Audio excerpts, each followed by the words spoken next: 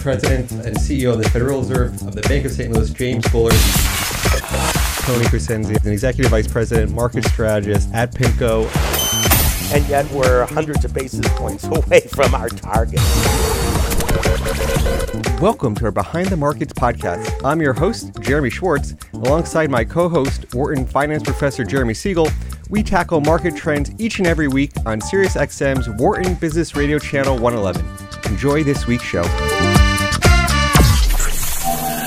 I'm your host, Jeremy Schwartz, Director of Research at WisdomTree, and also a registered representative of Foreside Fund Services. My co-host is Wharton Finance Professor Jeremy Siegel. He's the author of Stocks for the Long Run and the Future for Investors. I should note the professor is a senior advisor to WisdomTree, and our discussion today is not a recommendation for any trading strategies, nor tied to the offer, sale, or investment products. The views of our guests are their own and not those of WisdomTree or its affiliates. Our guest today, very special guest, the President and CEO of the Federal Reserve Bank of Philadelphia, Patrick Harker. He's going to be here in the studio with us for the hour. And similarly, the Pat Harker's views are his own and not those of the members of the Federal Reserve. Pat Harker is a former dean of the Wharton School. We're very lucky to have him in the studio with us. And I should note that we are taping this interview on Wednesday ahead of our normal Friday showtime. Professor, before I get into our formal introduction of Patrick Harker, why don't you give a little background of knowing...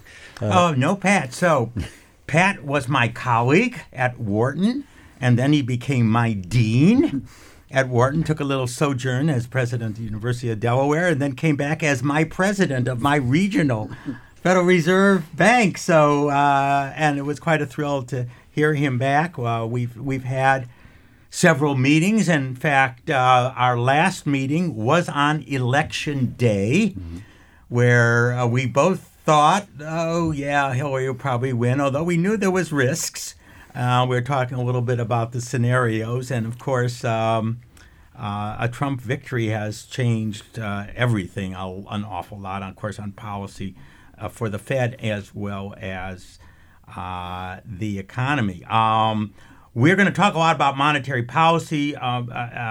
Pat will rotate on as a voting member this year from non-voting status, although whether you're voting or not, everyone has full say and discussion at the Fed. But first, I'd like to ask. People ask me, am I surprised about the big rally? And I said, I thought the uncertainty part of Trump, and there still is a lot of it, was going to be a negative for the market. But I always knew that the basic policies of the Republican Party, and many of which are pretty close to Trump's, are very positive for the market. I thought it would take a little longer for them to get from the negatives to the positives. It took about 6 hours before they said, wow, this could be very, very good. And I think part of it was he seemed to embrace the Republican agenda. He said he was meeting with Paul Ryan. He didn't say the very first thing I'm doing is building the wall and cutting off trade with China, which of course scares the market, and as it should. And he has been much more conciliatory on that end, and has appointed people who are globalists and understand the importance of trade. Given all that, are you very surprised? You think it's overdone in stocks or and in bonds because we've had a tremendous rise in yield, or what do you think? Well, first, Jeremy, thanks for having me on, and Jeremy, it's great to see you again as well. Yeah. So, as Jeremy said, to begin with, these are my remarks and not the remarks of anybody else in the Federal Reserve System or the FOMC. So in terms of the reaction, I think part of the reaction was just simply resolving uncertainty around the election period, right? Independent of who won, there was a lot of uncertainty around the election. We at the Philly Fed put out something called the Partisan Conflict Index, where we monitor and we scrape off the major media different phrases to look at how partisan the debate and the conversation is. And what we know is when that's heightened, that does hurt economic development and economic growth. So we saw when we saw the government shut down, it elevated, and it stayed pretty elevated all the way through the election. We don't yet have those post-election results, But my guess is that it's going to start to come down a little bit. So again, we just have to recognize that any uncertainty is bad for the markets, period. That's correct. So, for going forward, I don't know how to answer that question yet, because until there's specifics about policy that we can model and analyze, it's hard to say what the impact will be. Directionally, I hear from the market what you've said, Jeremy, that people are optimistic. But until the specific policies come in play and we can model those out, hard to say if the market has over or underreacted, or whether it's going to boost or not boost economic growth. Yeah. I mean, we've had, 6, 7, 8% rise in the S&P. When people ask me, Jeremy, what's the source of the rise, I say I think a big factor on this is corporate taxes, lowering corporate taxes. That's a main objective. It's actually an objective that even many of the Democrats had. As we know, there was a big movement for corporate tax reform. And a number of the analysts that I see have raised, and they don't know whether it's going to be effective in this year, 2017 or 2018, but they see an increase of 10% in earnings, and that in and of itself can explain a 10% rise in the market, and we actually have not even had that yet. So, and the other thing, of course, is the hope, again, the hope of less regulations. How much will Trump do that? The Obamacare mandate being repealed, other regulations that's put particularly on the financial system, as we know, being very important. And the third, I think, is the infrastructure spending. There's been some movement into stocks and some commodities that are related to that. So I rate on the stock market the tax cut as being most important, the promise of regulation reduction being next, and then if it does frosting on the cake, if we get some push from infrastructure. I mean, how would you look at those three? No, so I agree. I gave a speech a little while ago on corporate tax reform, and we need to be competitive in the world. Right? A lot of the issues that you see in a corporate boardroom, and I sat in those boardrooms before taking this job at the Philly Fed, is the repatriation of a lot of those dollars. They're not coming back under our current corporate tax structure. So I think that does have a positive impact. The question is, of course, what will replace some of the revenue, if anything? And that, again, is a question that hasn't been answered. There are deficit hawks that still exist, and we'll worry about that issue. And again, how the total tax package, not just the corporate tax package, gets resolved over time is, in my mind, an open question. On the regulatory front, I think there is clearly momentum and positive momentum that people feel around that. Again, I need to see how that plays out over time. There are many things that are on the table, but there are things that are going to be hard taking off the table. As we know, it's human nature. Once somebody gets something like their children staying on health care until they're 26 or pre-existing conditions being covered, it's hard to bring that back. And people recognize that. So again, what are those packages? What are they going to look like when it's all said and done? That's really the key for me. Right now, it's too early to tell. A lot of discussion, of course, on Dodd-Frank. Being president of any of the Federal Reserve districts, you meet a lot with bankers. I think there's some good things in Dodd-Frank. I think there's some bad things in Dodd-Frank. Can we selectively undo? Many people were on the impression that basically Dodd-Frank and other regulation have turned banks into utilities now, as they sometimes say, like a regulated utility. I mean, is it that bad, or is there things that we can do to spur that banking system again? Sure. So I think take the 3rd District, the Philadelphia District. We are predominantly a district with community banks. Mm-hmm. And like any crisis, I think we have to step back from this immediate moment in time and look at any crisis. The pendulum swings one way, and then it starts to correct the other way. And we're already starting to see with the community banks, those who are in good standing, that we can lengthen the period between examinations. We don't need to do it every year. We can do it in 18 months. We can start to relieve some of the regulatory burden for them. I'm very worried about them because they don't have the scale, right, to be able to deal with a lot of the regulatory issues. And they are systemically important to their communities, but they're not systemically important in terms of the financial system overall. Collectively, I think they are. Community banks are an incredibly important part of the fabric of the American banking system. But I think there's going to be regulatory relief there. And I think in other areas you'll start to see some regulatory relief. But as you said, I think there are some very good parts of Dodd-Frank that we need to maintain so that we make sure that the system maintains its safety and soundness. Which ones you think are very important? Well, I think some of the issues around resolution. I mean, that continues to be very important. Whether it's in Dodd-Frank or in other venues, we need to have a very clear path when a bank gets into trouble. How do we quickly resolve that issue and not let it linger for too long? Because when it lingers for too long, as we saw in the crisis, right, the contagion effects are quite severe. And so we just need to make sure that we contain this. It's more than just banks, because it's also, I mean, look what happened to Lehman, not Correct. really a bank. Correct. It's all what's called SIFIs, significant financial institutions. Exactly.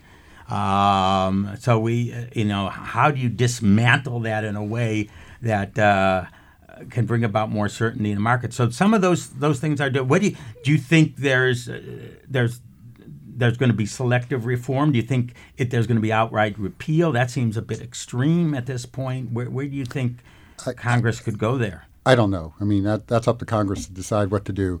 But I do think we don't want to create these unintended consequences of removing everything and the things that we know are working well, or the things that just need a little bit more time to play out to see whether it works well or not. Let me just reintroduce our guest here. We're talking with Pat Harker, the president and CEO of the Federal Reserve Bank of Philadelphia. In the studio here, we have Wharton Finance Professor Jeremy Siegel. I'm Jeremy Schwartz. We're just talking about banking regulation. One of the interesting stories this week has also been about the global banking rules, sort of the Basel capital requirements, and there's a lot of discussion of how that's going to impact. And the U.S. took our medicine. We sort of delevered earlier. The global European banks maybe have held off some of that deleveraging. Is that one of the things you're looking at? I mean, how do you see the leverage ratios across the systems and the risks over in Europe? Sure. I mean, we continue to monitor that. There are some countries in particular, Italy is a focus of attention right now in understanding not only what's happening there, but again, the contagion that may have on U.S. institutions. And right now, that doesn't seem that it has a significant effect. So primarily for our mission of being the central bank of the United States, that's our primary focus, focused on what it means for the U.S. financial system and the U.S. banking industry. And right now, we don't see major effects, but you have to keep monitoring it. Going back a bit on the corporate tax front, one of the forms, and I don't know if it's the major form right now of legislation that's being drawn up by the Republicans in the House, some of it's pretty drastic. It's related to the term called border adjustments. I don't know if you've heard about that, but it basically is anything you sell abroad, we're not going to tax you at all. If they tax you, that's fine. But in return for that, you will not be able to deduct from your profits, the corporate profits. Now, that rate is supposed to go down, but you will not be able to deduct from corporate profits any imports that you buy from abroad. That would be a big, devastating. I was talking to Senator Toomey a bit about that, and he was telling me about some firms, such as Walmart, by so much. They said that they would be devastated if such a firm. It's basically almost going to a value-added tax, and it's a tax on imports. I don't know if has this come your way, but do you think something as radical as that change is a possibility out of Congress? So I can't opine on that. I mean, I'm not in that position to have a educated opinion. I do know, however, in this globally interconnected world where you have these globally interconnected supply chains, it would be anything that would happen would be disruptive. The question is that disruption worth it? And that's really, it's the cost benefit. So if you look, I was looking at some research recently, about 40% of the value added of the goods we import from Mexico is actually produced in the U.S. So the more highly engineered products are produced in the U.S., go across the border, and then come back. And that's happening all across the globe. So we really have to disentangle those integrated supply chains to get an answer. So it's not as though we're just simply importing something that's been produced solely in China or solely in Mexico. These parts are going back and forth. And so that's one of the things gives me pause about having an opinion on this until you really disentangle those supply chains. Yeah, no, absolutely. What's your impression? I mean, this unprecedented Trump tweets that have been barbs at certain corporations, keep your firms here, or this is too expensive. I mean, we've never seen that, I don't think, out of any president or president-elect. Do you have a reaction to that as part of policy?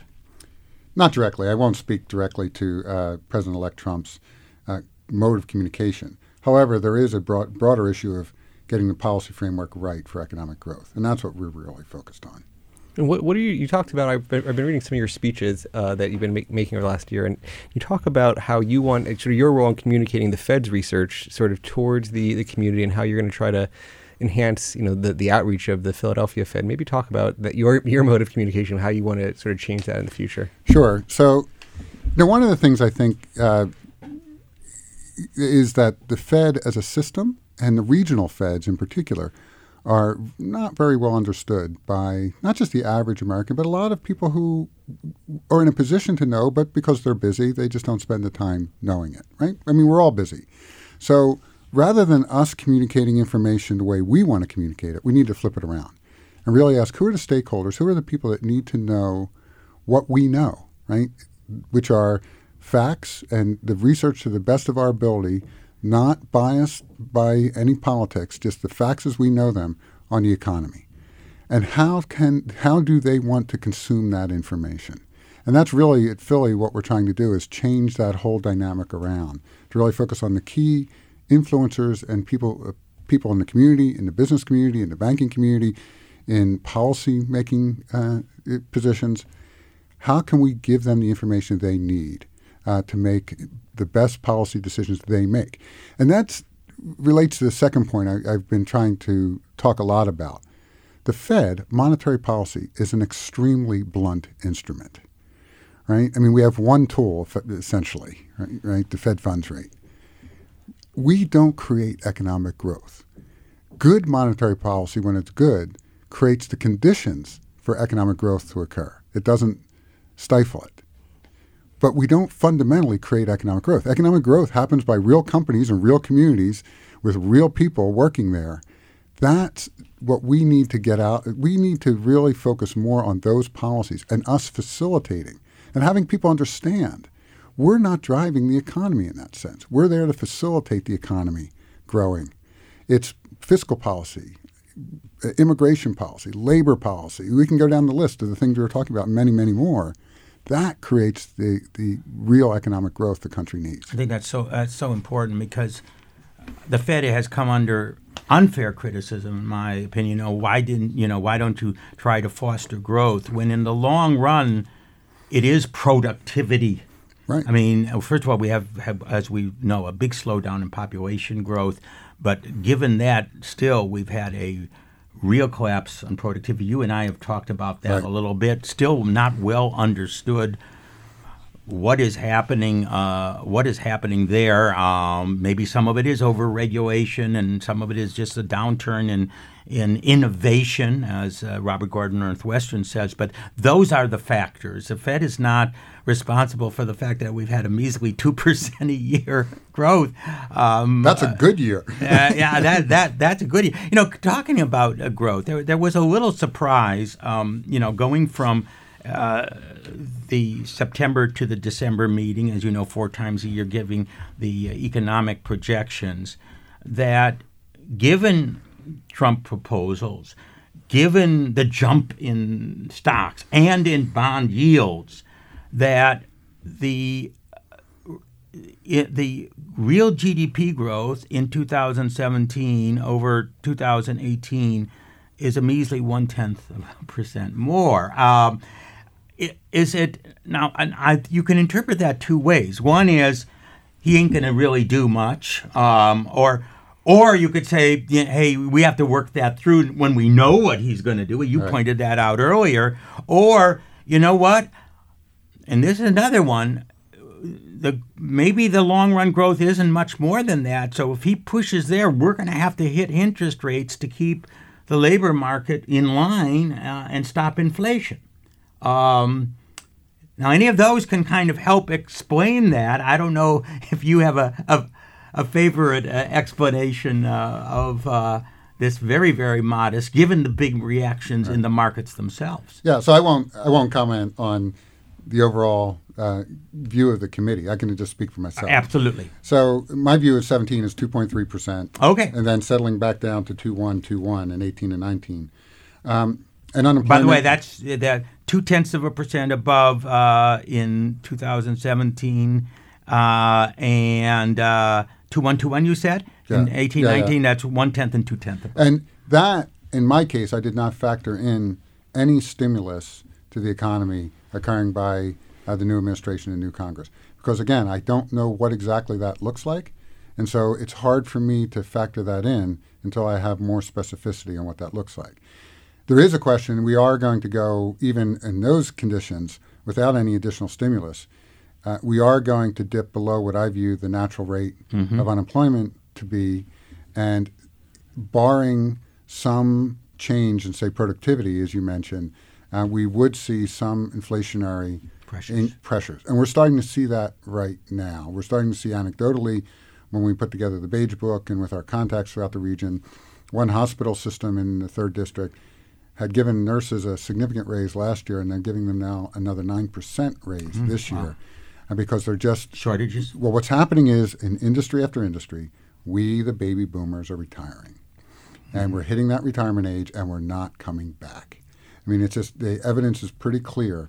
The long-term labor force participation, while it spiked up a little bit recently, Shigeru Fujita on our staff, an economist on our staff, has done extensive work in this area. The long-term trend, the secular trend is very clear. And unless we do something else with respect to the labor force is going to be shrinking. And that's what you're seeing. We're hearing in healthcare. We're hearing in, I don't know if you saw The Economist recently, they had an estimate of the fastest growing jobs in the United States, percentage-wise. And after data analysts and operations research analysts, which I'm very glad that's me. Right? Yeah, that was your department, right?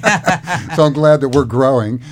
It's all pretty much medicine. Yeah. But I think the issue, back to labor force participation, once we dip significantly below what I view as a natural rate, say 4.7, 4.8, somewhere around there. The Fed is at 4.8. That natural rate is, for our listeners, a long-run rate at which there wouldn't be any particular inflationary pressures that arise. We are at 4.6, I think, at the December last month.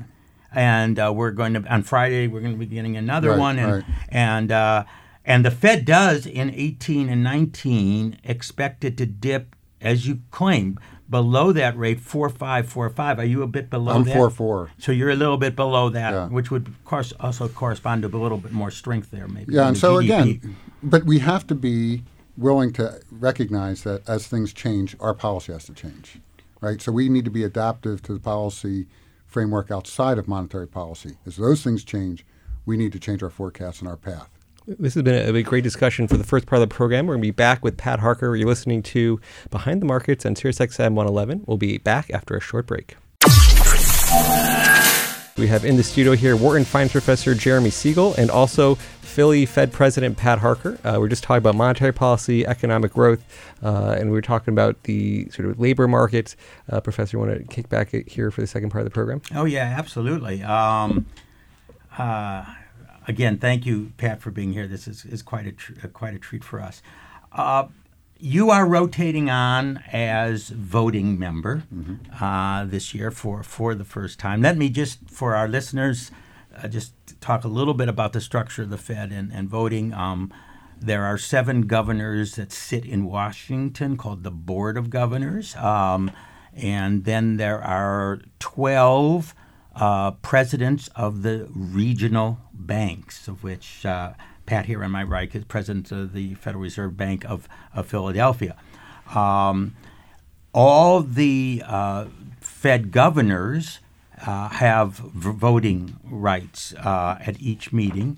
However, one should note that there are only 5 currently occupying the chairs. There's 2 that are open at the present time, and Donald Trump very soon after his becomes president, certainly has the, or even before, has a right to bring them up for nomination. So that is important. Of the 12 regional bank presidents, there are 5 that are voting members at any time. They rotate in and out of the year, with the president of the Federal Reserve Bank of New York being a permanent voting member. The others generally are out for 2 years and then in 1 year, except for Chicago and Cleveland, that just alternate out. Now, and you've already, of course, sat through a number of meetings, everyone is treated as an equal until finally you vote, and so everyone gets their ideas heard. But a vote also means that if you dissent, you get a special little a note. I mean, that's a note. Fed watchers watch that very, very closely, and the reasons why you may dissent with a type of policy. So Pat is going to be having a vote coming with us. It was unanimous for the last increase, which I think was absolutely appropriate. What is your view for 2017? The Fed, in terms of the dot plot, suggests actually closer to 3 increases. We only had 1 last year. What's your thought?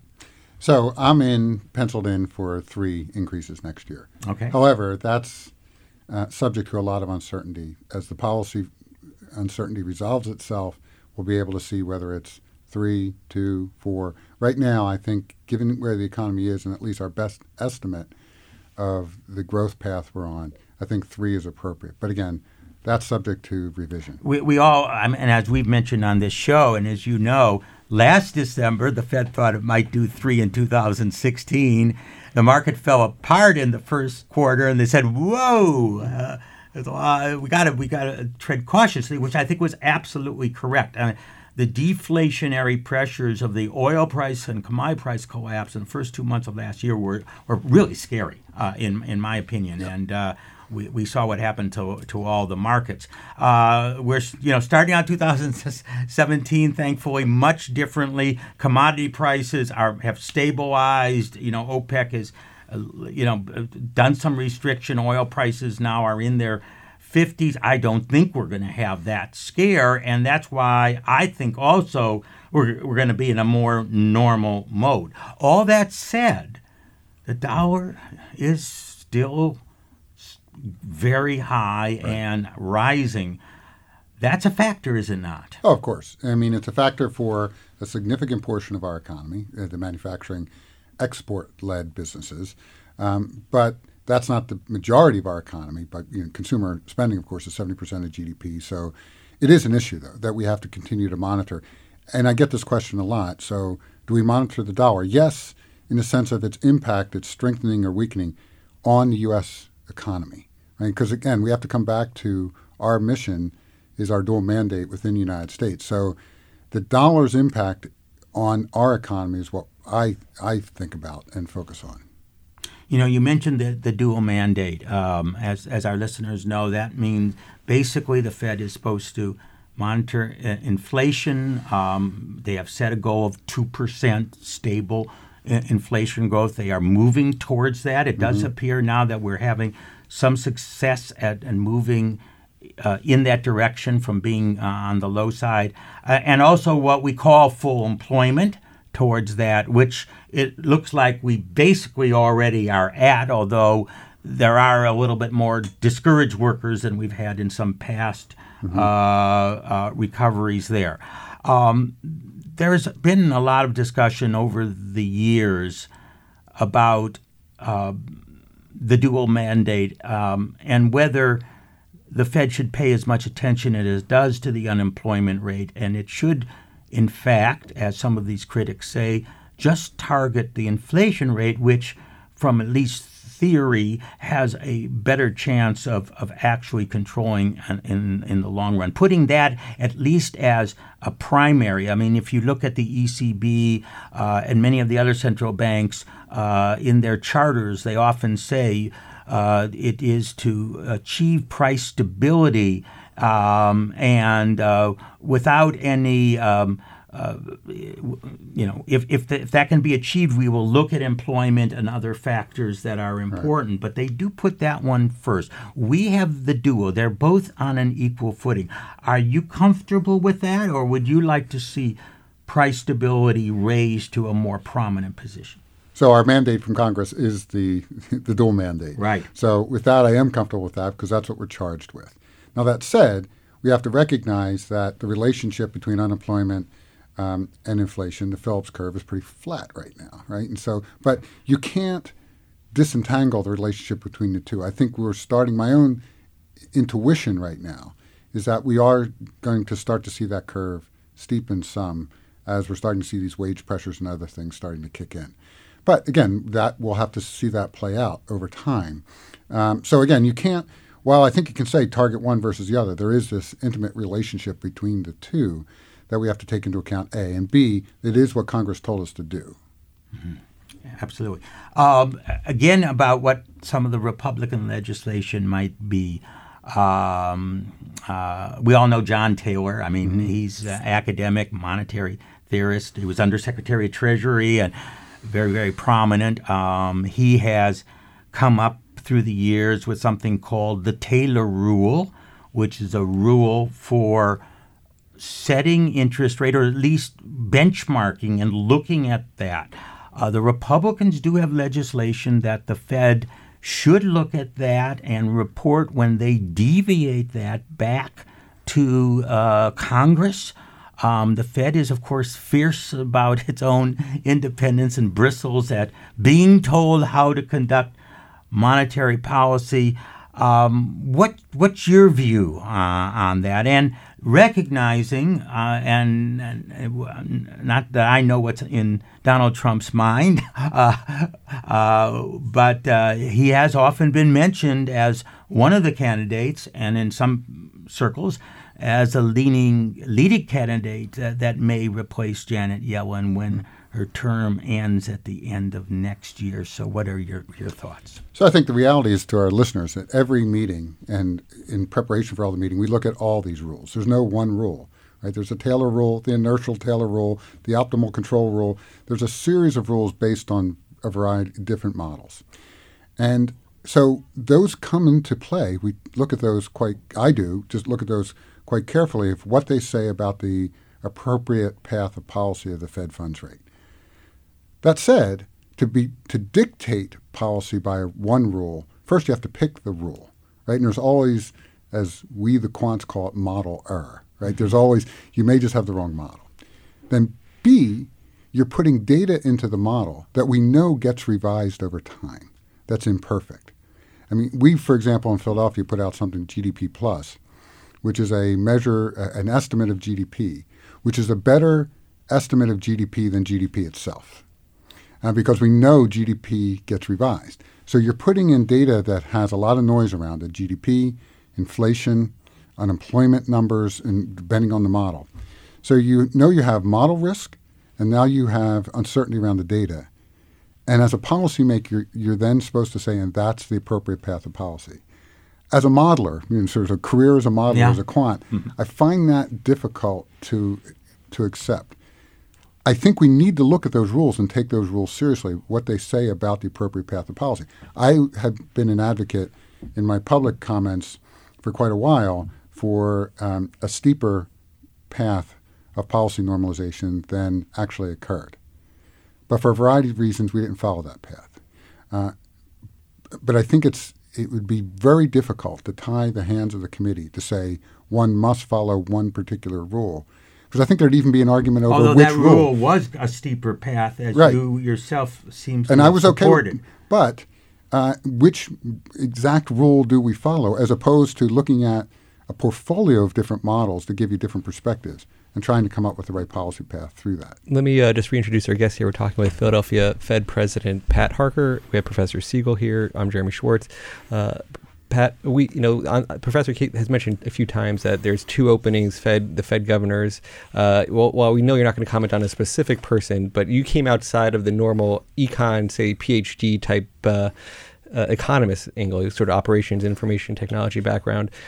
What would you say, the types of people we should be looking for those two positions? I mean, do you think we need more economists, traditional economists? Do you think we need more people outside? I mean, you have sort of a very special background on technology and how that might be changing the future of money. I sort of want to get into that a little bit as well. Mm-hmm.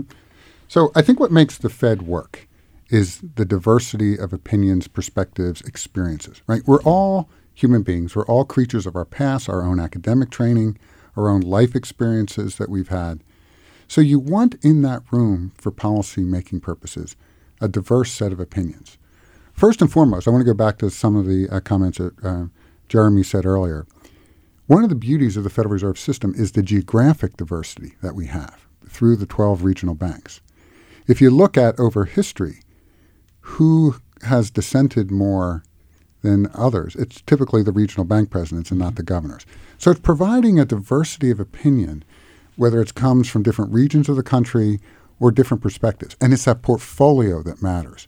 So I don't think it's all economists or all business people. It's the mix of all that makes it work. And so I won't comment on those specific individuals for those two seats, other than to say that what we need, and I think what's worked over time for the Fed, is having a diverse group of people who've had, again, different life experiences, some with a business experience, whether it's in banking or in other experiences, different academic training. That's what makes the Fed work. So would you comment on where you're lacking the most at this point? No, I won't comment. That's up to the president-elect to decide. That is not my role.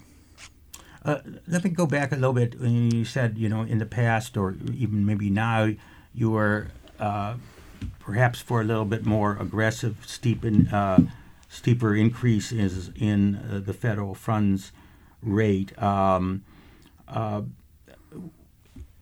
That would also in the Taylor rule. I've often commented, and that seems to be a very, very hot topic among the Fed members themselves, that the Taylor rule might have changed because what we call R star, right, that neutral rate of interest rate, which keeps the economy just level, which used to be often thought of as after inflation being 2%. Now there's a lot of talk about it being zero. And as you know, one of your colleagues, James Bullard from the Federal Reserve of St. Louis, says, I think it's actually negative, and I think we're right at that R star now with the December increase. There has, when you look at those dots for that long run, we've had quite a decline, although that just in December they sort of stabilized there. That has to do with maybe slower long-term growth, maybe slower long-term productivity growth. That's a very important variable into feeding in how fast do you want to, quote, normalize that rate. Has that been in your consideration? Oh, of course. Also? I mean, so there, as you mentioned, there are lots of estimates of R-star. Laubach-Williams, John Williams with Thomas Laubach, an economist at the Fed, has their model. And there are a lot of models, and they all vary, but they've all shown a decline over a period of time. I mean, there's no question about that. So what do you do about that? Well, it fundamentally comes back to what we were talking about earlier. How do we raise economic growth in the country? It's productivity growth. Economic growth, by definition, is productivity growth plus growth of the labor force. Neither of those issues is in the wheelhouse of the Federal Reserve System. Correct. We are there to support that growth through monetary policy, but these are policies that are outside, and not just at Congress. We focus a lot on Congress, but it's in states, it's in communities and cities. It's moving productivity and bringing highly skilled, productive people into the workforce, right? Both coming from inside the United States and actually outside the United States. So those issues are, again, not for the Fed to opine on. They are someone else's responsibility. Other than to say, without appropriate policies in those domains, improving productivity and the skill and number of the labor force, we're not going to see the kind of economic growth. We're not going to see R-star increase anytime soon. And I am hopeful that I don't believe that secular stagnation is something that we just have to assume as a given. We can move the needle on those things, but we can only move the needle with the appropriate policies. Now as a former college dean here at Wharton and the University of Delaware, one of the things you talk about is human capital and sort of student debt is, I think, one of those issues I think out there. I mean, I was at dinner last night, sort of a little anecdote, but parents next to me have children here at Drexel, $65,000 a year studying for music. And so the question is that $270,000 they're going to rack up in debt, is that going to pay off for them? But what do you think about the human capital investments we're making? Is college getting out of bounds for people? And how should that change if we're trying to get the most productive workforce we have? So first we have to start with a more basic question. And this is an odd question for a former university president to pose, but should everybody go to a 4-year college? Yeah. I mean, and the second question is, should everybody take a linear path to a 4-year college degree?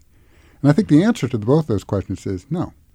There are many great jobs that don't require a 4-year degree. In fact, we, the Philly Fed, along with the Atlanta and Cleveland Fed, put out a great report called Opportunity Occupations.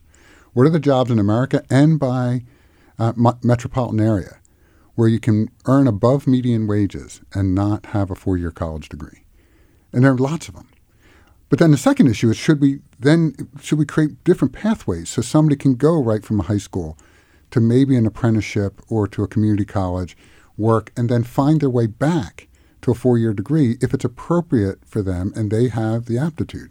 There's a good example here in the district. There's Pennsylvania College of Technology up in Williamsport that I visited about a year ago. And they do a great job. They're affiliated with Penn State. So people can go.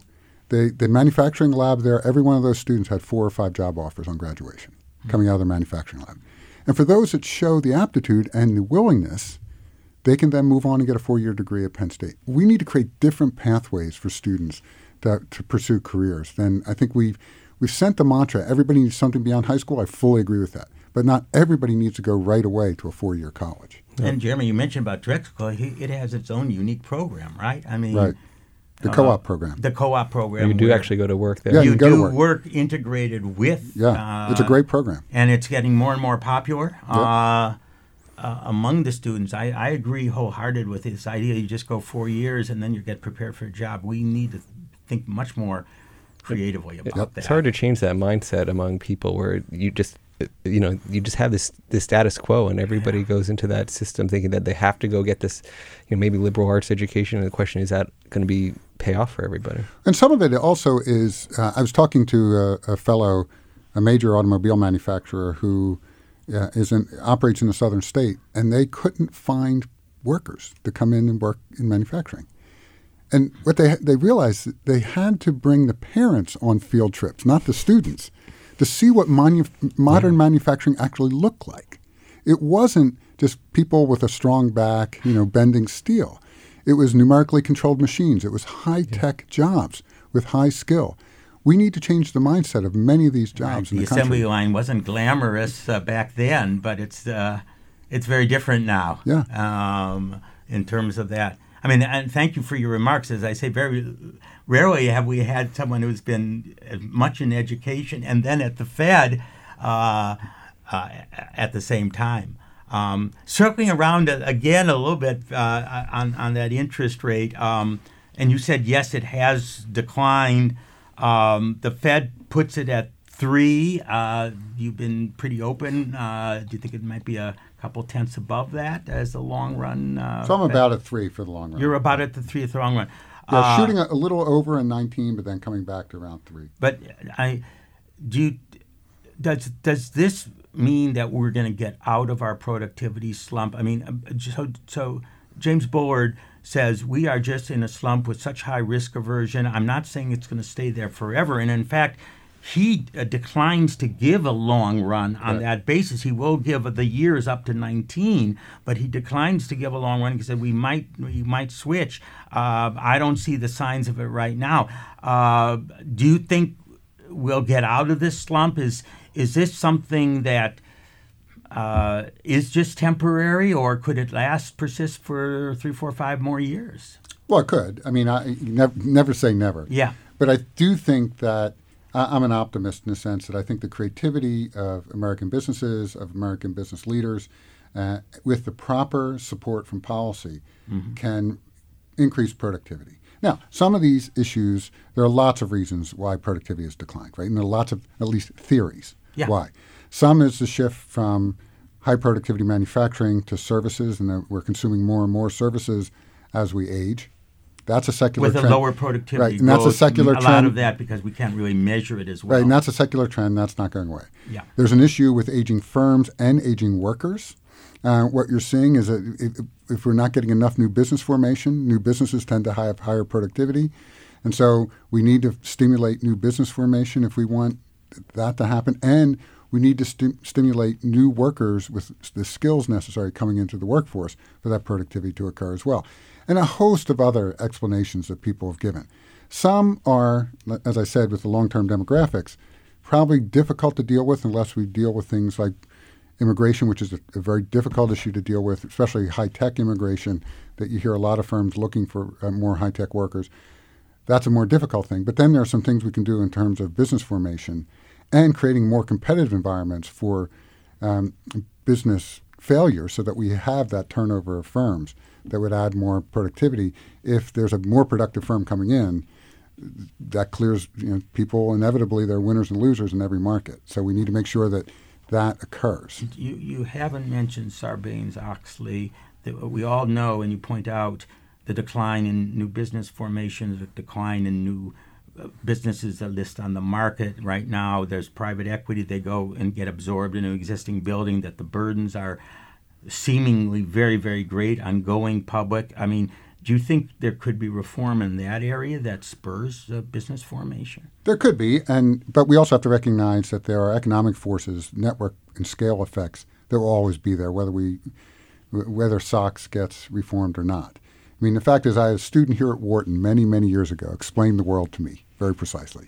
He said, large, complicated firms don't know how to innovate. The small firms innovate. The big firms have the platform to deliver, so they just buy the small guy and they get absorbed into the big firm, and that's the way the world is, and you can't stop it. That's what this young But there used to be more of that. It used to be a small firm would go public a little bit, get some market value or outside funding to even get a little bit of a greater footing, and before it decides to be absorbed, if it does decide to be absorbed. What is the number of stocks in the Wilshire 5000 now, Jeremy? I don't know if you know. It's it down used to like be 5,000. 3,000. I don't even think it's 4,000 now. They can't find them. But I think there are issues there of aging firms.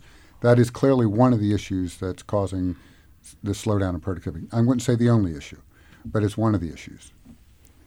I was reading one of your past books on how to measure the performance of financial companies, and you talked about banking and sort of all sorts of how to measure the performance of banking. There was an interesting quote. This was 20 years ago in the 90s, and you said, Microsoft could be a type of company that would buy a bank now. And then you talked about sort of perhaps logistics firms like FedEx or UPS. They control the transportation of goods. Perhaps they can control the transportation of money. Do you see these sort of non-banking players, why they haven't come in, you could say, in a bigger capacity? Do you see guys like Apple, Google, Amazon, the future of tech getting into money? But who owns PayPal? PayPal, that was sort of an offshoot of, but is that? But so people are entering, but they're not entering as a bank as we know it today, right? They're looking at whether it's Apple Pay, and they're looking at different aspects of the financial landscape and saying, where can we compete? And I think that's a healthy thing, and we shouldn't stop or stymie that kind of innovation. But that they're recognizing as well, a lot of the fintech startups, eventually they need to partner with banks and be part of a more complicated system. So we at the Federal Reserve are going through a multi-year discussion around what the future of the payment system is, for example.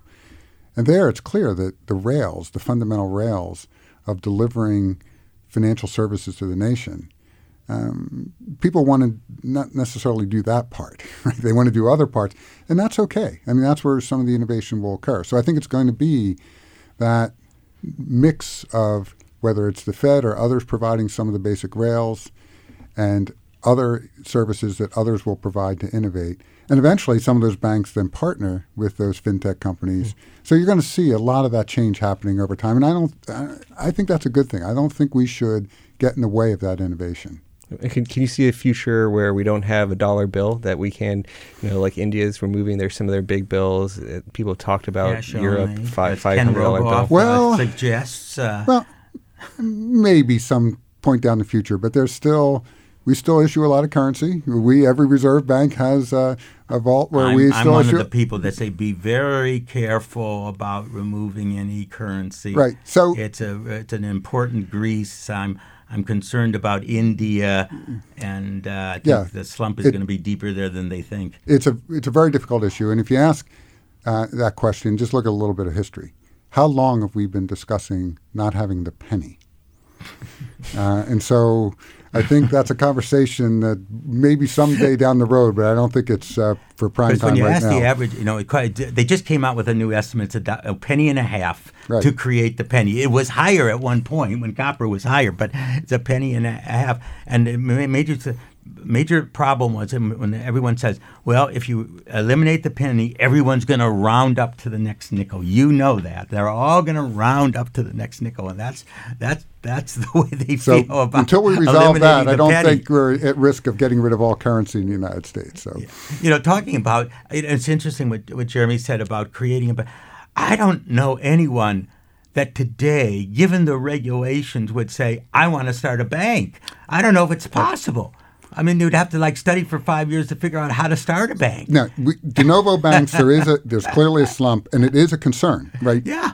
We do need new bank formation. There is an interesting bank here in the district that's serving the Amish community, really understands the Amish community, understands their needs, understands their unique way of doing things, and they've been growing and doing very nicely. So there continue to be markets that are open to those de novos, and we should think about getting out of the way and making sure that they can flourish. Yeah, we have about 2 minutes left. We've covered a whole host of topics, but any sort of final thoughts? Any places, things you think we should have covered here, Pat, that we have not talked about yet?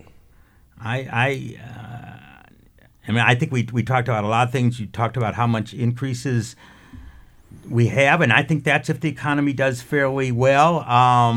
You're a couple tenths above the Fed, which barely budged as a result of Trump. Let me ask you, what would you? And I get this question all the time. What would you think is the biggest danger or concern in 2017, looking forward? So my biggest concern is concern, and what do I mean by that? I mean, the biggest risk I think we face is uncertainty. Right? If you ask every business leader, their biggest concern, it's just whatever changes occur, just do them gradually. Let us adapt to them. They've been in a world of change for a long time, and that's not going to go away. We can't take away change. Change is part of life. So, but it's please don't do anything drastic. This is what I'm hearing from people, all my contacts, that if you're going to do something, do it in a way that we can adjust. That's their biggest concern, is that something hits them, and they simply can't, they don't have the time and the resources to adjust. There's been a lot of things they had adjusted to. I mean, the Republican tax program, they're talking about some pretty massive changes. Now, what finally comes out of that, we need reform. Sometimes it's best to jump into the cold water or take it easy. Of course, there may be phase-ins on some of it also. Right. I don't know. I'm just talking about what I hear from my contacts. It's just, whatever happens, just don't surprise us with it. Well, Pat Harker, thank you for coming down. Former Dean of Wharton. Always great to be on the Wharton campus. Thank you so much. This is Behind the Markets on Sirius XM 111. Have a great week. Don't forget to check out Behind the Markets Live every Friday, 1 to 2 p.m. Eastern on Sirius XM's Business Radio, Channel 111. Join us next week for another edition of the Behind the Markets podcast.